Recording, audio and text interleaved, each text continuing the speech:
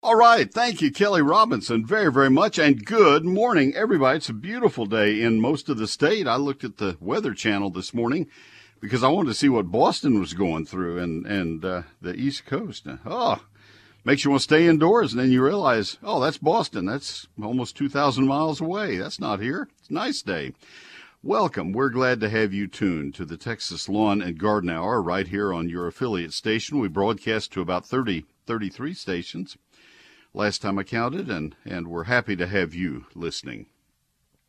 We broadcast all the way from Amarillo to Victoria, Corpus Christi, all the way from Alpine to Crockett. And if you draw those coordinates on your map, you'll see that's most of Texas. That's a lot of the state. And that encompasses a lot of different climatic zones, lots of different soils, and last frost dates in the spring, and just a lot of things.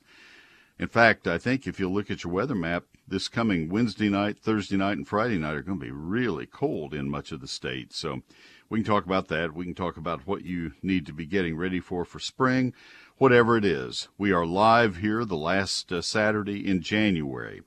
January 29, to be precise. Double check that. Yeah.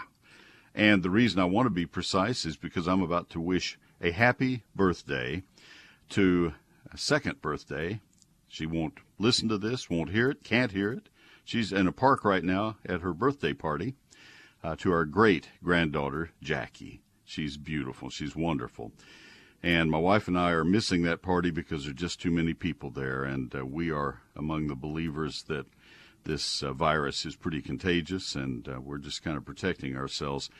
After a few days, and we're sure that Jackie is fine, we'll have a private little party with her grandmother, our daughter, and a few of our side of the family. There are going to be way too many people, even if it's in a park, just too many people. And you can't get that close to Jackie and not pick her up and give her a big hug. So, fun time. Anyway, welcome, and we are here to talk about gardening. I'd talk more about Jackie, but I can't show you the 5,000 photos I want to. So, anyway, do call 888-256-1080. First voice you'll hear will be Jared Taylor. He screens the calls and then gets you ready to go on the air with me. 888-256-1080 for the Texas Lawn and Garden Hour. This is a time of transition. There are a lot of things that you need to do in the winter, and they need to be finished up very soon. This is a weekend you could get them done. Next week may not be the week you want to get them done if it's going to be that cold.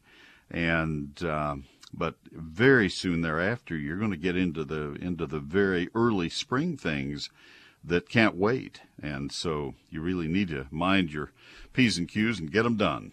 Very important. Timing becomes ultra important, especially with vegetable gardens and cool season color plants.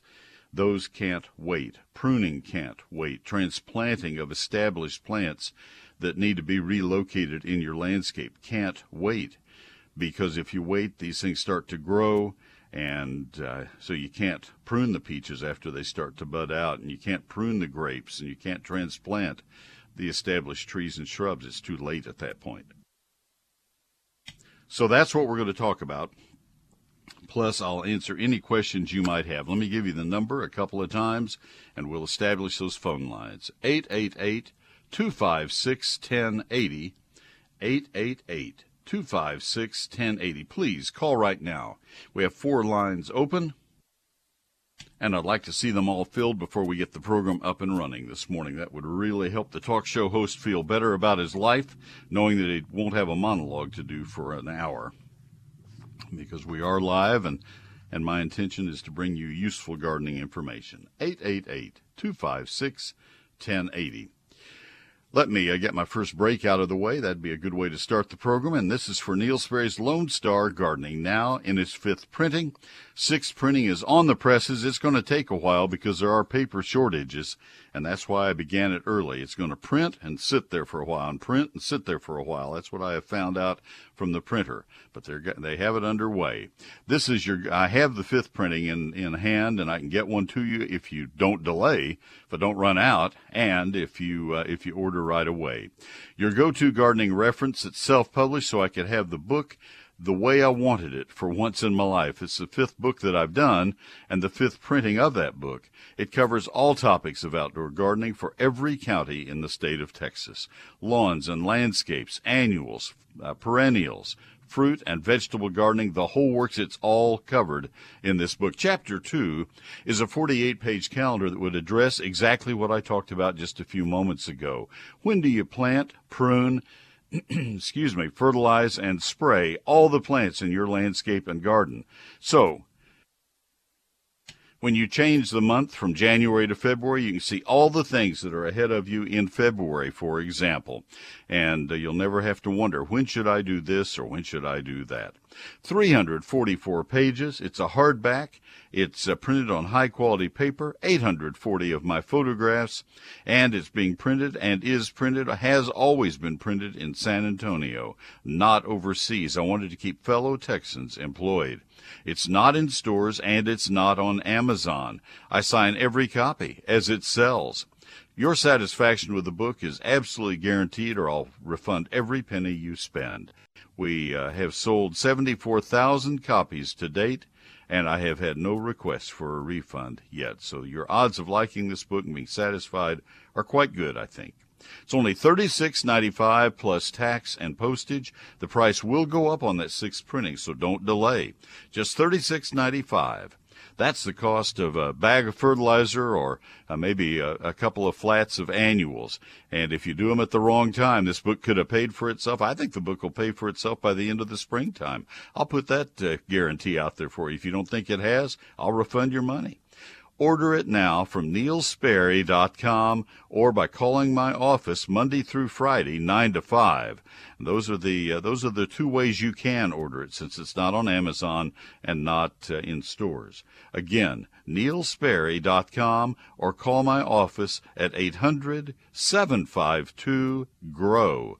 800-752-4769. The better way, though, by far, is to order it right now at neilsperry.com. Neil Sperry's Lone Star Gardening. When people think of Mueller, they think of quality steel buildings. They think of durable metal roofing. But that name Mueller means so much more. It means you're going to have a product that's been manufactured by Mueller. It includes in-house engineers to help design the building of your dreams. And it means you'll have a company in business for 90 years standing behind your warranty. It also means you get tons of added value. Roofing site visits, forklift delivery, and a Mueller assurance team that's ready to help you along the way. And Mueller is on the cutting edge, designing and manufacturing new products like greenhouses and standing seam roofing panels. If you'd like to find out more about Mueller products, go to their website. That's MuellerInc.com. Mueller is spelled M-U-E-L-L-E-R. MuellerInc.com, or you can give them a call at 877-2-Mueller. That's 877-268-3553, or stop by one of their 33 locations. That's Mueller. Mueller means more. I hope you'll think of Mueller. Mueller Greenhouses, Mueller Roofing, Mueller Buildings. Mueller means more, and I'll have more after this message. All right, Kelly, thank you very much. And again, we have two open lines now. Thank you to Cindy and Steve, both from College Station, coming right to you. The open lines are 888-256-1080, as Kelly just mentioned. Cindy in College Station, you're up first. How can I help you this morning? Good morning. Good morning. How are you? I'm well, thank you. What's going on? Good. I have crown of thorn plants, have had for many years. I know how to cut them back, but I'm not too sure of a couple of things. How long to let them dry before actually putting them in potting soil, the cuttings, that is, and actually when the very best time of year to do that is. Okay. Let me explain to people. She's talking about crown of thorns, which is a euphorbia. It's a lot of people would say, "Oh, that's a cactus." It's not really. It's a succulent that is grown alongside cacti. It's actually a sister, not even a distant relative, but a sister to poinsettias. It has a flower. If you think about poinsettia flowers, they're all yellow. Every poinsettia has a yellow bloom, and the floral bracts are the red or the white things that we buy for which we buy the poinsettias. In the case of crown of thorns, it also will have different colors, but they're generally red, and they're shaped like the little yellow flowers that you see on poinsettias. Crown of thorns is like poinsettias, has a milky latex when you cut it, and first of all, you're going to have leather gloves on one hand, I imagine. And I would probably use a very sharp paring knife or an X-Acto knife or something like that to cut it.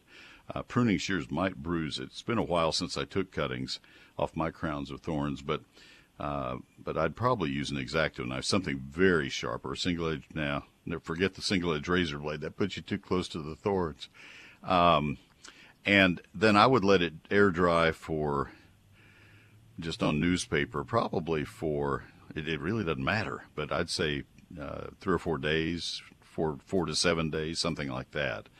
And then I would stick it into a pot that was your regular crown of thorns potting soil, diluted by maybe 1/3 perlite, 1/3 more perlite. So it's really a drouthy potting soil, and that's the way I would do it, and I have done it many times, and it would work well. Do you have the standard crown of thorns, or do you have one of the giant ones? I have both. Do you? Good for you. Yes. You're an enthusiast yes. as well, then. The giants are more beautiful. Aren't they, though? They're spectacular. But in their own way. The smaller ones just look like a pom-pom, Yeah. They have so many more of their flowers, and the giant ones are just regal and stately. Well, they're beautiful plants. The best time to do it, I think, would be when it's warmer. I don't think they move in such slow motion right now. Where do you have it, in a greenhouse or indoors? On my back porch. I do a lot of moving of them this time of year, trying to help them survive. Yeah. And some do better. Some years are better than others, but nonetheless, they always come back. I mean, they're very forgiving to the weather as well as how you treat them. Yeah, they're tough plants. I would wait until probably May or June. I think you'd have better luck then. Have you done any online searching? There are a lot of different cultivars. Oh, yes, sir. Isn't that fun? And the genus Euphorbia and the Euphorbiaceae family is just such a fascinating family. It's just I love that whole group. So good for you. And that's where you get the variation of how long to let the cuttings dry before planting them. I've heard anything from 6 hours to, a week. So well, what you might want to do is see where you're reading. You may be reading in the Mojave Desert for some people, and in New Jersey for somebody else, or in New Hampshire. I was reading a person, and Steve and Patsy, who are waiting behind you on the. This is not going to turn into a lengthy discussion. I want to warn my other callers, but you got me excited on this one. I was reading something about Hoyas. I don't know if you know Hoya, the wax plant. There is a gentleman up in, I think in Vermont or New Hampshire, one of the two, who is, I put it in eGardens several months ago. He has scores of varieties, cultivars of Hoyas, and he raises them indoors, of course, because it's so dark and cold up there all the time. And they bloom beautifully, and he has cataloged all these things. And that's the kind of enthusiast, he needs to move to California. He needs to move somewhere better, but he's done it beautifully. He's just done it beautifully. So hats off to you, Cindy. So that's great. I love this. Thanks for the call. All right. Yeah, thanks for taking my call. Bye-bye. Oh, absolutely. Call anytime. Let's go to Steve in College Station. Steve, this is Neil. Good morning. Good morning, Neil. How are you doing? I'm doing well. Thank you, sir. My question is, my wife and I are looking for a fast-growing tree to put a couple of them in our yard this winter, and we really just don't know where to start. I'm not a big tree guy, and I don't have a very green thumb, but I thought maybe I would tap you on the shoulder and see what you might recommend. Okay, I'm going to put you through an exercise that I very frequently use when people ask for a recommendation of a tree. What I'd like you to do is help me for about 30 seconds list the features that are most important to you on the tree. You said fast growth. What else matters to you?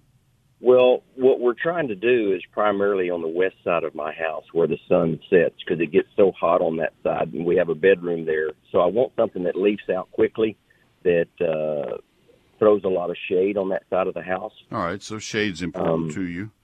Let me ask you some questions then, and you just tell me if these are important or not. How about good looks?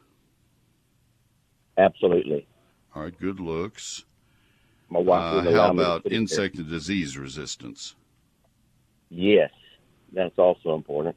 All right, I'm writing these down. I'm going to work with it also. How about adaptable to Brazos County? That's very important because, Okay. things don't grow here that grow in a lot of different places. All right. All right, I have that. And that would include to the soils and the climate and the other things. I grew up in Brazos County. So Right. Our I'm yard, familiar. our soil is very full of a lot of clay. Oh, I know. I had to dig it when I had my nursery as a teenager. Okay, I have enough to go with. Okay, so we have fast growth that will give good shade. So fast growth, good looks, insect and disease resistant, and adaptable to Brazos County. Now, what I normally do with people then is ask you to go back and rank those as to what is most important. Where would you put good looks? Well, that's going to be pretty important because it's going to be in the front of my house. My house Where would you faces put the west, insect and so disease resistance? that's going to be probably a little bit further down the line. I don't So seem you to have don't a care lot. if you have to spray it 2 or 3 times a summer? It may cost you No, $500 each time. That's not a problem. Really? Okay. You're the first in my life to answer that Well, way. I'm retired now, so I have a little time on my hands. Right. But it's okay. All right. Not going to try to change your mind. And adapted to Brazos County. If it freezes and dies, or if it isn't adapted to the soil, that would be important or not important? I do want something that's hardy, that's not going All to right. freeze. So in the winter. what I normally ask people to do is to think about how important is fast growth compared to those other things. And I've never had anybody willing to take a tree that is prone to serious insect and disease problems that may or may not be controllable.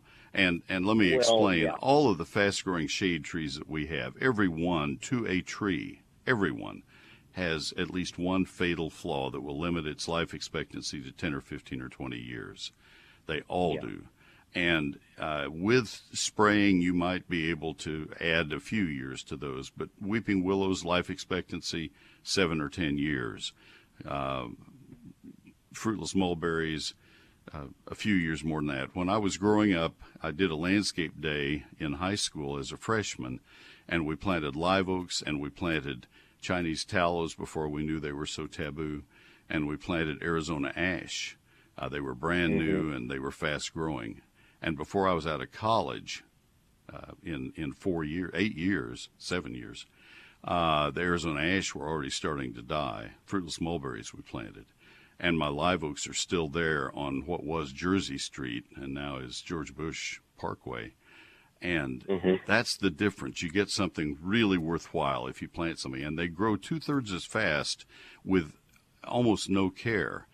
I always want people to push fast growth aside. Your best trees for Brazos County would include the oaks. It would be live oak, water oak. Oh, I would like to live again where I could grow water oaks. I'm in alkaline soil now and I can't grow them. Or willow oak. Shumard red oak, bur oak, those are all very well adapted to Brazos County. Chinkapin oak, all are very well adapted to Brazos County. And then you get into, if you have a lot of room, pecans, although pecans can be a little bit messy, but they're in the very high ranking trees. Chinese pistachio is very good. These are all grade A trees. Slow growing trees would be magnolias, but they're A+ trees. They are slow. Then you step way down and you get to the grade C and D trees, and that's where you get the fast-growing trees. And life expectancy is what costs them. They're high maintenance. They're expensive. There's a lot of pruning to do because they're always having limb breakage or this or that. Right. Stay away from ornamental pears. You name a fast-growing tree, and I'll tell you the 2 or 3 major flaws it has. Right. So anyway, that's I spent extra time on that answer because everybody asks that, and the older we get, the more important fast growth is to us, and then when we begin to think about it, the more we realize I want to plant a legacy tree, not a problem for the next homeowner. So anyway, that makes sense. Well, I really appreciate your input. You've given me some stuff to think about that I think I need to rethink this a little bit. If you'll spend more money, Steve, on one of these high quality trees and get it a little bigger, and then take the same care of it that these other trees would demand because they're whining all the time, these fast ones, it will grow Sure. 2/3 as fast. Okay. Yeah. Okay. You'll be happy. Well, You'll be glad I gave you that advice. Yes, I really appreciate it. Thanks a lot. You're welcome. Have a great day. Patsy Yes, and sir. Abilene, you're coming up next, and I will help you best I can with sapsuckers. They're amazing birds, and we'll talk about them. All right, folks, that will be that's the only call I have ahead of you. If you want to call right now, I'd love to see your name go up on the call screen, 888-256-1080. Please do call right now, 888-256-1080. Neil Sperry's eGardens is my free electronic newsletter. It comes from my computer directly to your email, and it goes out on Thursday evenings, just a little after 7 p.m. Try that again, a little after 6 p.m. And it's always has 5 stories. One of the stories will always be a featured plant of the week. This week it was probably the least important plant I've ever featured, and that was Devil's Backbone. But I love that plant. I have since I was a kid with a greenhouse. And I just said, you know what? It's time. It needs to be featured. So I did. And next week it'll be something a lot more important because that was the least important. And so it'll be fun. I love writing eGardens. I spend about a day and a half a week working on eGardens. One of the features always is a featured question of the week, something I have been asked repeatedly. And I can tell you right now what it's going to be for next week. Because I have seen it and been asked about it about 4 times already just in the last 2 days. Then you always have Gardening This Weekend, where I point out the most important things for you to get done. Then a couple of other stories. Neil Sperry's eGardens. If you want to see what it looks like, and if you want to see what Devil's Backbone looks like, you can see this past Thursday, 36 hours ago. You can see what eGardens looked like on Thursday when we sent it out. Go to the place where you sign up for it. That's neilsperry.com. Same place you go to buy my book. That's NEILSPERRY.com. Click on eGardens. You can sign up there. It's free and always will be, and I'll never spam you. I certainly don't give or sell your email address to anybody ever. That's at neilsperry.com. Click on eGardens, sign up, take a look at the most recent one. I think you'll like it. More after these messages. All right, Kelly, thank you very much. And we go back to the phone lines. We have a line open. If you'd like to take it, grab it now, and I can get to you before the program's over. I can't say that too much longer. That phone number is 888-256-1080. Simple as that, 888-256-1080 for the Texas Lawn and Garden Hour. And we go now to Abilene, and this is Patsy. Patsy, this is Neil. Good morning.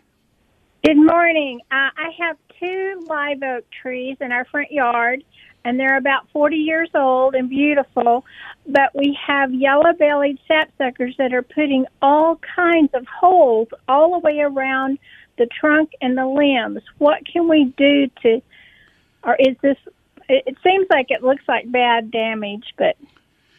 On big old live oaks and pecans, Patsy, it normally is not anything to worry about, not anything. I have it on both of those trees in my landscape. I have some live oaks that I planted, and I live in a pecan forest, and they look like Machine Gun Kelly came through and just shot up all the tree trunks.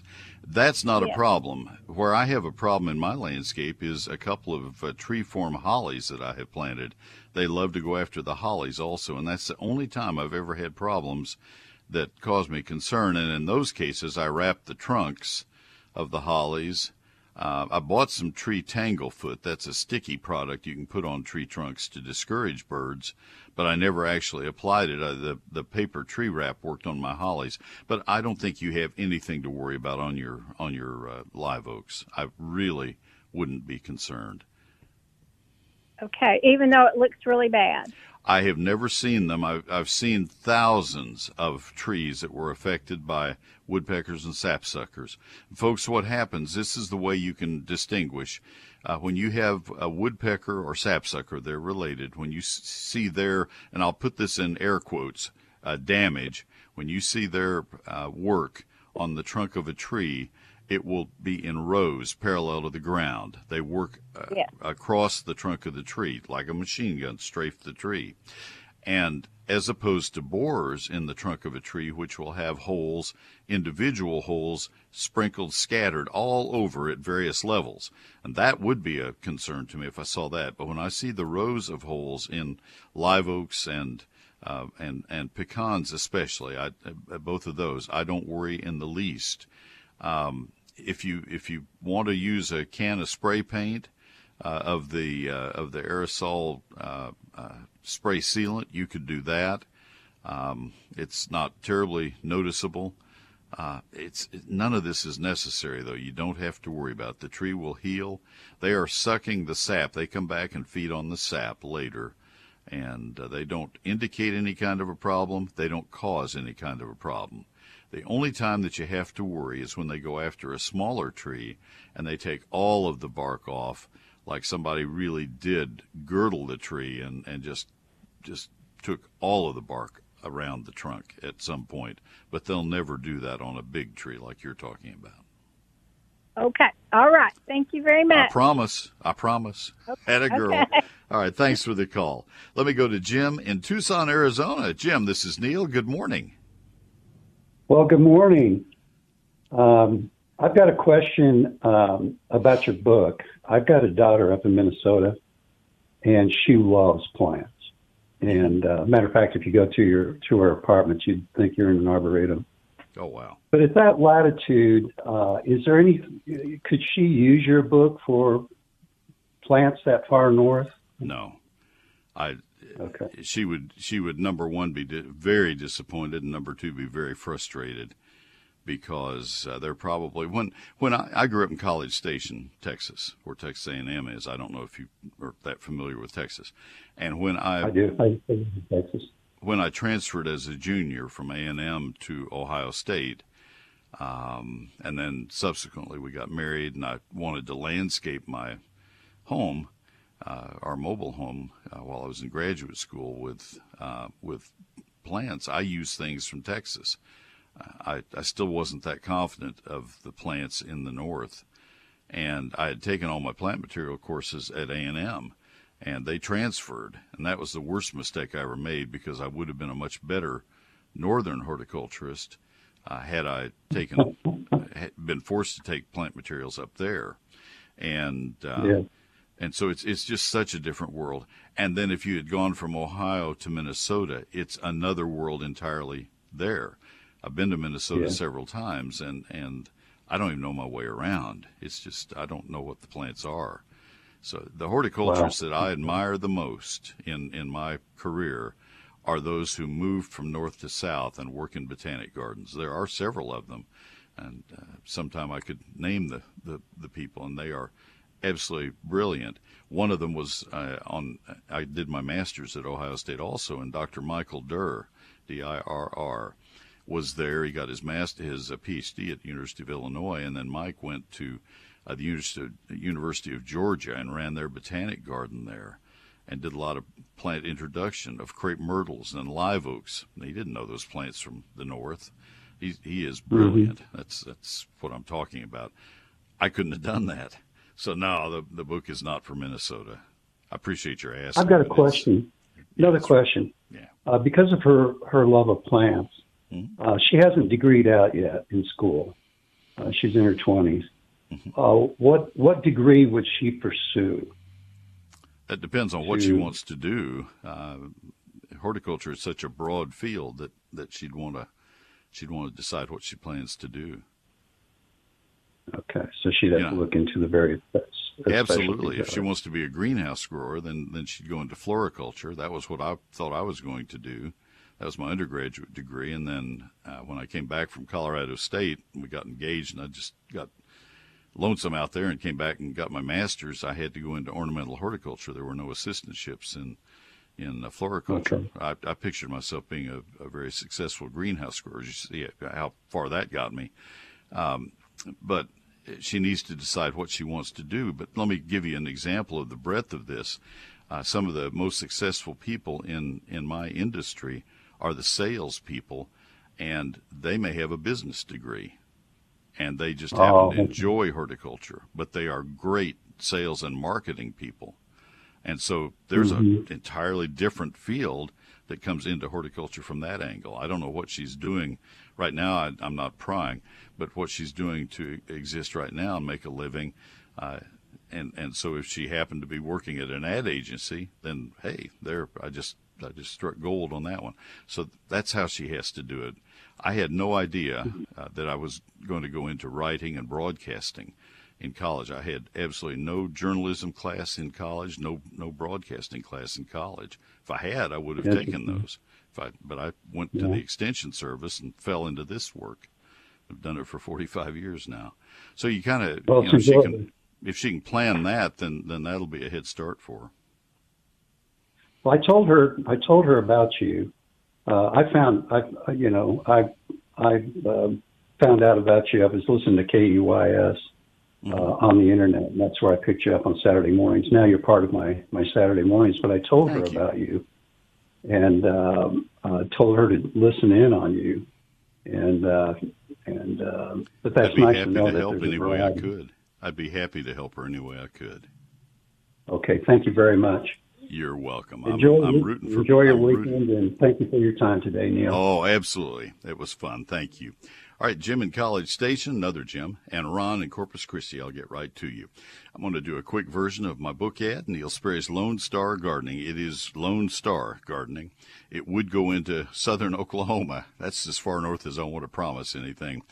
I mean, if you write a book that is written for Amarillo, then certainly it will go, and this one is, it will go into Oklahoma, and it'll go into eastern New Mexico, etc. But it's Lone Star Gardening.